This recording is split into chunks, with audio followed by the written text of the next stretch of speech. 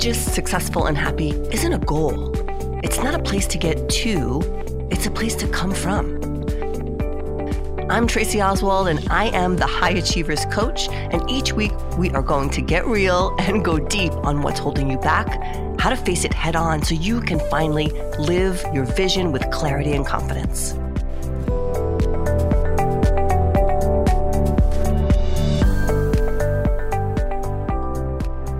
Hello, you guys. Hello, my friends. How are you doing? I am really, really good. I am smack in the middle of a marathon podcast recording session. And for those of you who have podcasts, you know exactly what I'm talking about. When you have 4 podcasts that you want to get recorded all in a row, and I have my cup of coffee here, and I'm raring to go. This is the third of the 4 that I want to record today. So that's just life as a creator and a podcaster. And I would love to hear for those of you who do have podcasts, and I know I have a couple listeners out there who do, how do you batch your stuff? How do you do your writing and outlining and, come up with your topics and then schedule it into your day in a way that feels really good to you? Because I'm still learning how to, I don't want to say balance all this, because I don't think that's a right and helpful word. How to create in a way that feels good for my life right now. I'll say that. And, I'm still in that, I talked a couple weeks ago about being in this creative mode, and I still am. And it's super exciting. And there's so many things I want to do and am doing that. Fitting them in and giving them space to breathe and become things, and also make it happen, right? Do the physical work I need to do to make that happen. It's like I wish I never had to sleep. Like I wish that was my superpower. I never had to sleep, and my body would be refreshed, and things would feel great, and I could do all of these things. But alas, I am a mere mortal who does have to sleep. So nothing much I can do about that. But I would love to hear from you guys, tips, thoughts, things that you think might help me. Super open to that. All right, today we're talking, I'm just so excited about today. And Andrew, the guy who does all of my wonderful editing, I'll put his business in the show notes too, because I want to give him a big shout out. He's been just tremendous in helping me evolve as a podcaster, getting all of my stuff edited so wonderfully and mixed and up and running and available to, my listeners. I thank you. And he gave me feedback a little while ago that said, in the beginning, my episodes were, I don't know, like 25, 30-ish minutes. And then I started to go like 50 minutes. And he's like, hey, just don't want you to burn out. Like he's caring for me. Like I want you to be successful. I want you to keep recording this show. Just watch yourself when it comes to how long you're going, because I had a couple of 50-minute shows in a row. So I know the last 2 shows were like under 30 minutes. So this is going to be a little bit longer, you guys. So if you have to break it up, cool. But we're going back into the world of immersive theater to be able to experience and question and delve into the concept of nostalgia. And is it good? Is it bad? Is it helping or hurting us? And memory is a really funny thing, because we never really remember things the way they actually were, right? And this started for me, this kind of discovering, this going down the rabbit hole and researching memory and nostalgia and how we feel about things, how we feel about the past. Started back in 2016. I went to an immersive show in Denver called Sweet and Lucky. And it's not running anymore, you guys, and I'm sorry, but all of these experiences have brought me here to be able to talk to you today. So they're really, really important for us to share. And hopefully, and I know I've gotten some feedback from some of you that you like the episodes where I'm talking about the experiences, because it sparks different thoughts, and maybe you want to experience some immersive theater and My gosh, if you want to have that conversation, just call me, 516-524-0294. That's my cell number. Text me, call me. We will have a conversation. I will point you in the right direction. Maybe we'll even go together. All right. So Sweet and Lucky in Denver, 2016. I went with Darren, and I think that trip started we have this like love affair with the Denver and Boulder area. We've been back 4 times since then. Maybe, I don't know, maybe we're meant to be there. I'm not sure. Sweet and Lucky was created by Third Rail Projects, and they're the same folks who created Then She Fell, and that's the show that's set in Brooklyn.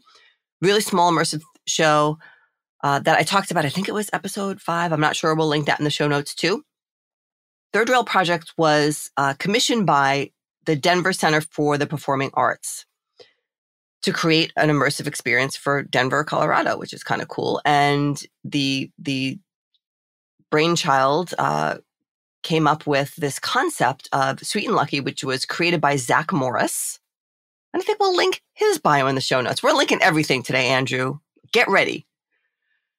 And the show invited its audiences into this mysterious antique store and plunged them into a labyrinth of dreamlike encounters. It was set in an antique shop where nothing is for sale. And at the time I went, I had no way of knowing that this concept would change the way I thought about the past and the future and how we think about those things forevermore. Because think about it, an antique shop where nothing is for sale. So at the beginning, we walked into the antique shop and there were all the things. It looked like a regular antique shop, old clocks and books and linens and paintings and jewelry, a Victorian sofa.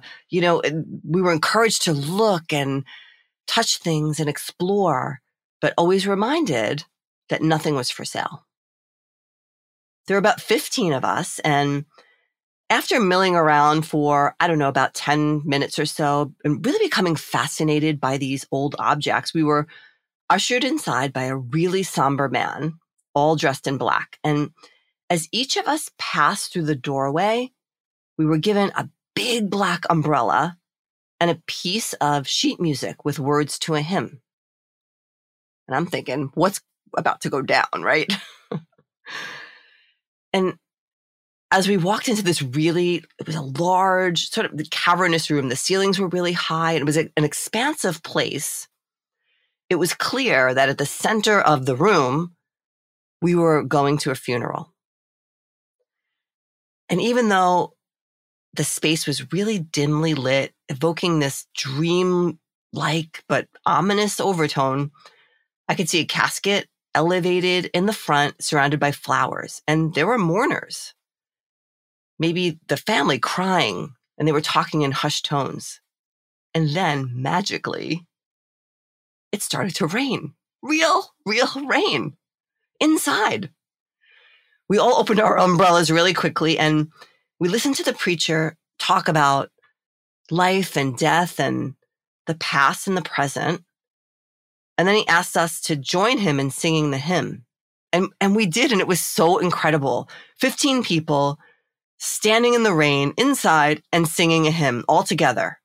Just think about the magic in that.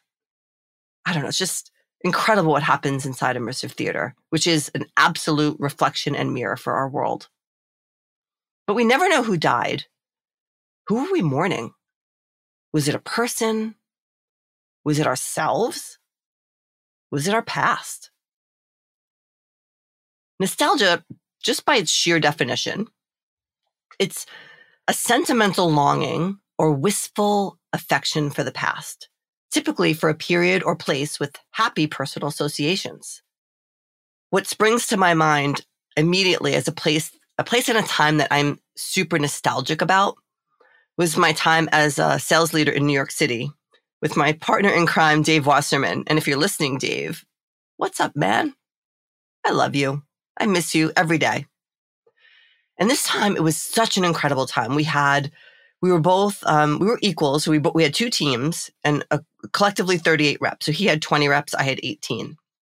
And guys, we were working hard. We were winning hard. We were celebrating hard.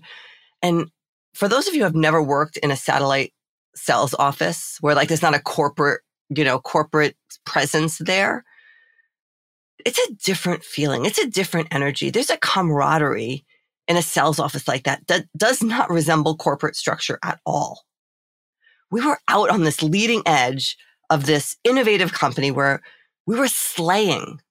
The market was ripe and we were basking in the riches of our hard work. And I often think about it as this golden time. All those wins, those friendships, those feelings. And when I think about it, I want to go back so bad. But I can't. I can't go back. There's no amount of money to repurchase my past, to repurchase that moment in time.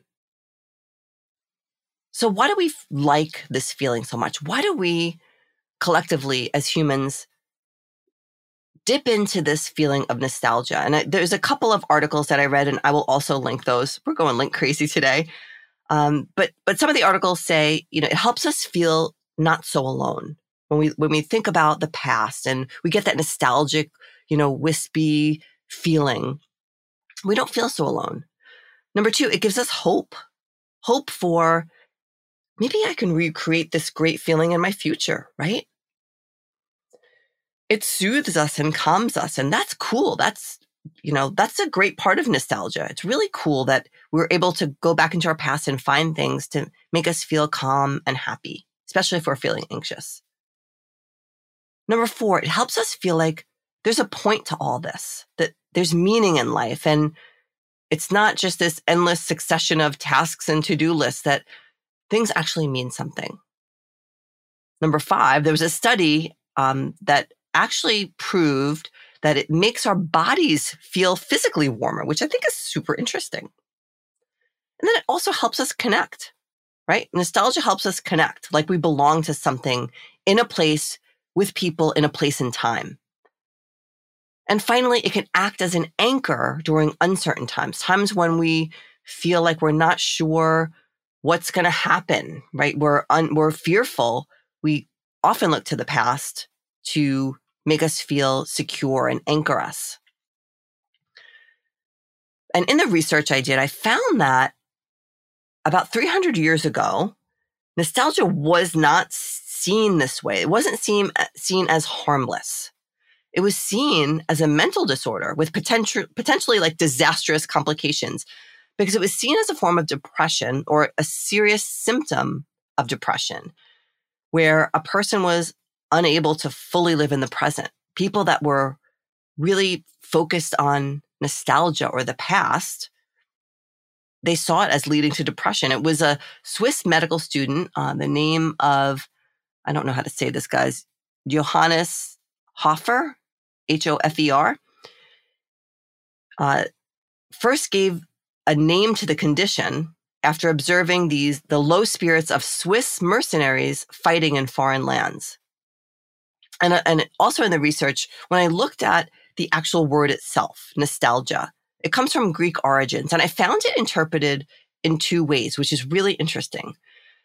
The first is, the first part of the word nostos means homecoming, and algos means ache. So they interpret that as, aching for the home or aching for past, right?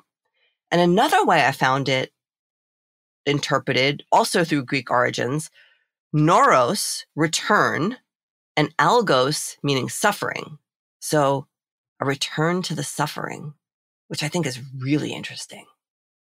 And for a good 100 years after that, sensations of nostalgia were largely and widely accepted as a symptom of depression. But fast forward to today, nostalgia has become such a popular element of literature, other art forms, because it has this romanticism about it, this romantic element.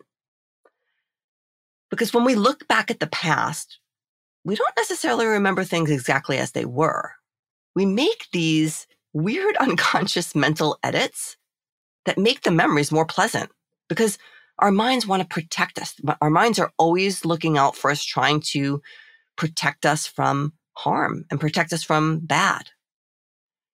So we romanticize the past by pulling the events and memories through the filter of our minds.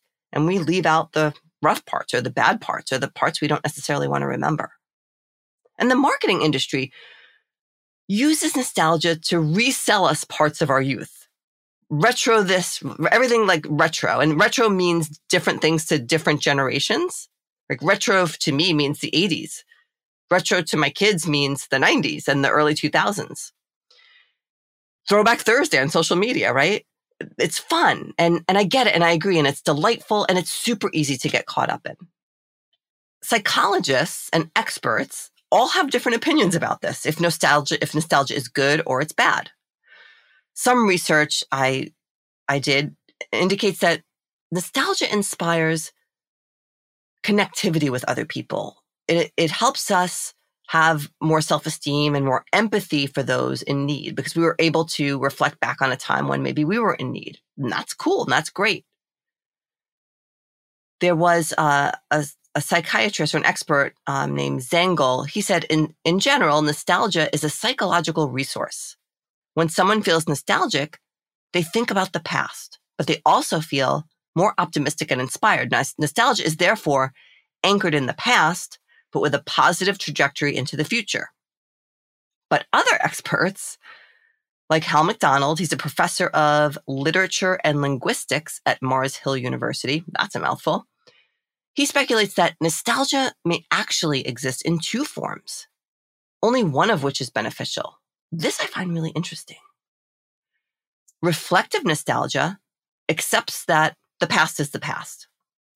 And rather than trying to recreate a special past experience, it savors the emotions evoked by its recollection.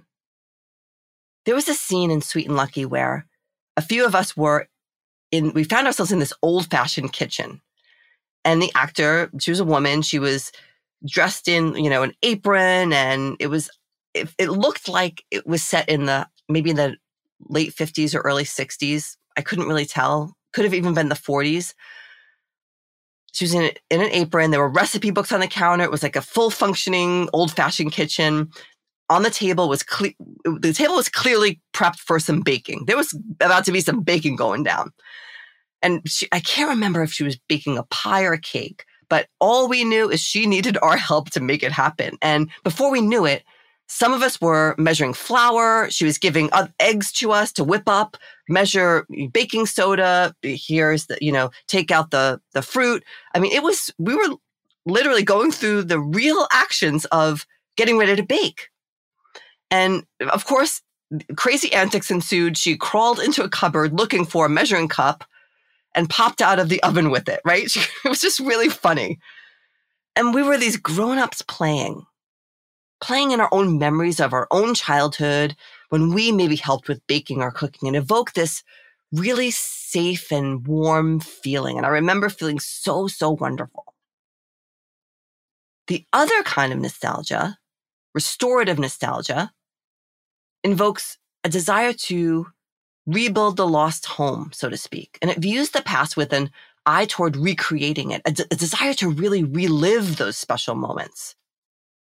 It's the kind of thing that emboldens us to pull out our phone at 1 a.m. and call up an old boyfriend or girlfriend just because we heard our song on the radio, writes Mr. McDonald for Psychology Today. I mean, and you can all relate to that feeling where we think about the past and then we take an action to recreate a scene that will make us feel that safe and warm feeling. But it's so rooted in the past that we have to go backwards. We think we have to go backwards to get it. Or we want to go backwards to get it. Another scene in Sweet and Lucky was particularly moving, and it was incredible the way they physically and logistically made this happen. And I still can't to this day figure out, and some of the memories have faded, but a few of us walked into this front yard and it had a tree and a porch, and there was even a full moon in the sky. I don't know how they did these things. But through the window, we saw a young couple getting ready for a Christmas party. And they opened the door and like, as if we were the guests coming to the party, they invite us inside. And there were, I don't know, maybe 4 or 5 of us of the 15 people. And we're given cocktails and the husband turns on the record player and we were singing Christmas carols or songs. And it really felt like we were at this couple's house celebrating with them. It was so much fun. And then, like parties do, the party ended and somehow we're ushered out the back door and we turn around and we see the same front of the house. We see the front of the house we were just in. But clearly, we get right off the bat that it's years later. The couple looks older. And the man has a suitcase and he's clearly leaving. The woman's outside, standing near the tree.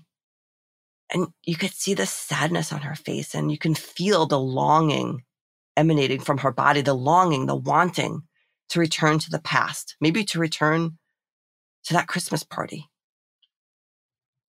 And that's the way that I believe sometimes nostalgia can be a dangerous thing.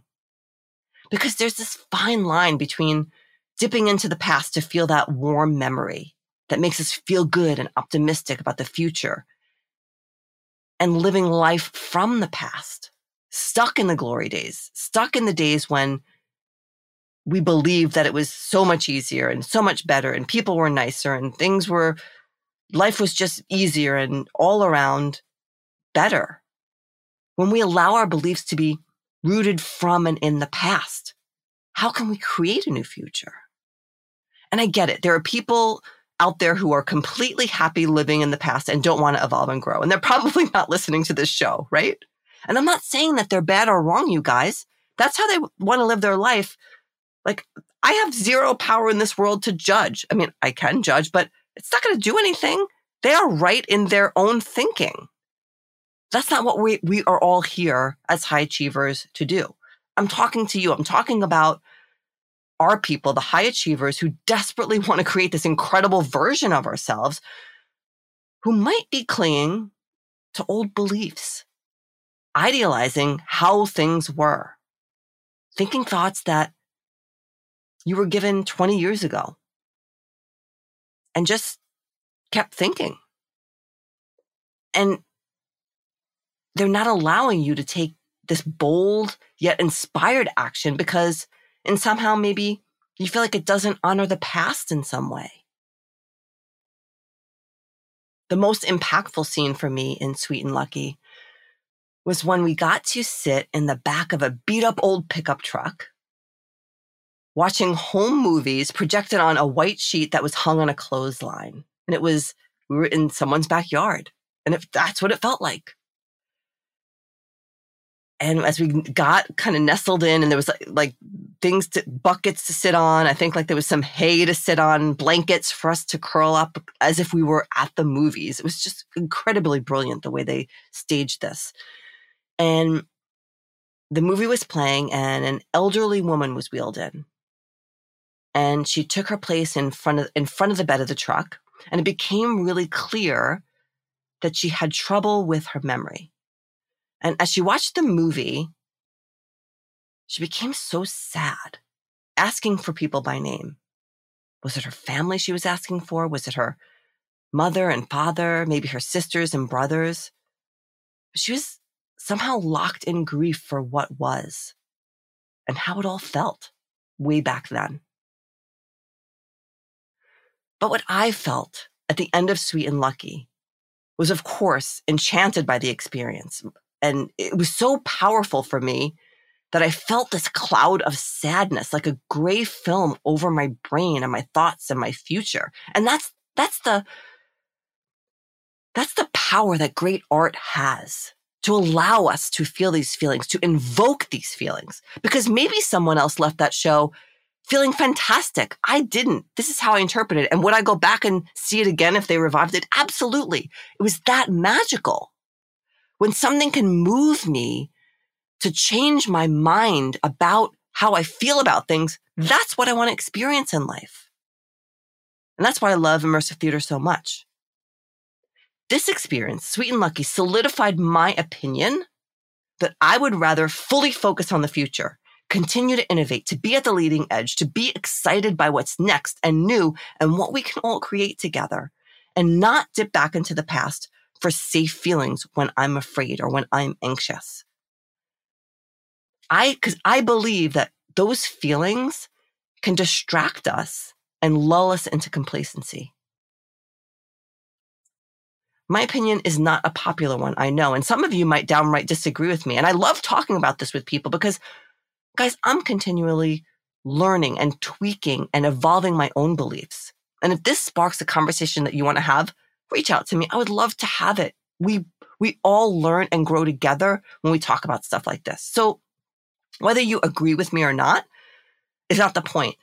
The point is there can be a great lesson for you when you really investigate how you feel about this. So here is your brain work for this week. I want you to answer this question and really think on it. And maybe ask yourself this question a couple different ways and at a couple different times. Where are you dipping into the past for comfort and distraction? How is it keeping you anchored there, rooted in memories and beliefs that don't serve the version of you that you want to evolve into? That's deep work, my friends. Have at it. I would love to hear about what you discover about yourself, about your truths, about what you believe, and about where you want to go. I love you guys. Thanks so much for listening. And hey, if you get a hot minute, it so helps the show and it so helps other high achievers find the show when you take 2 minutes, 1 second, a millisecond to rate and review the show. Again, it helps other people find the show when they're on iTunes or Spotify or SoundCloud or wherever people listen. The more ratings and reviews we have collectively as a team, because I feel like you guys are on my team, the faster we can drive this bigger collective conversation. Have an awesome week. Do your brain work. Let me know how it goes. Love you and goodbye.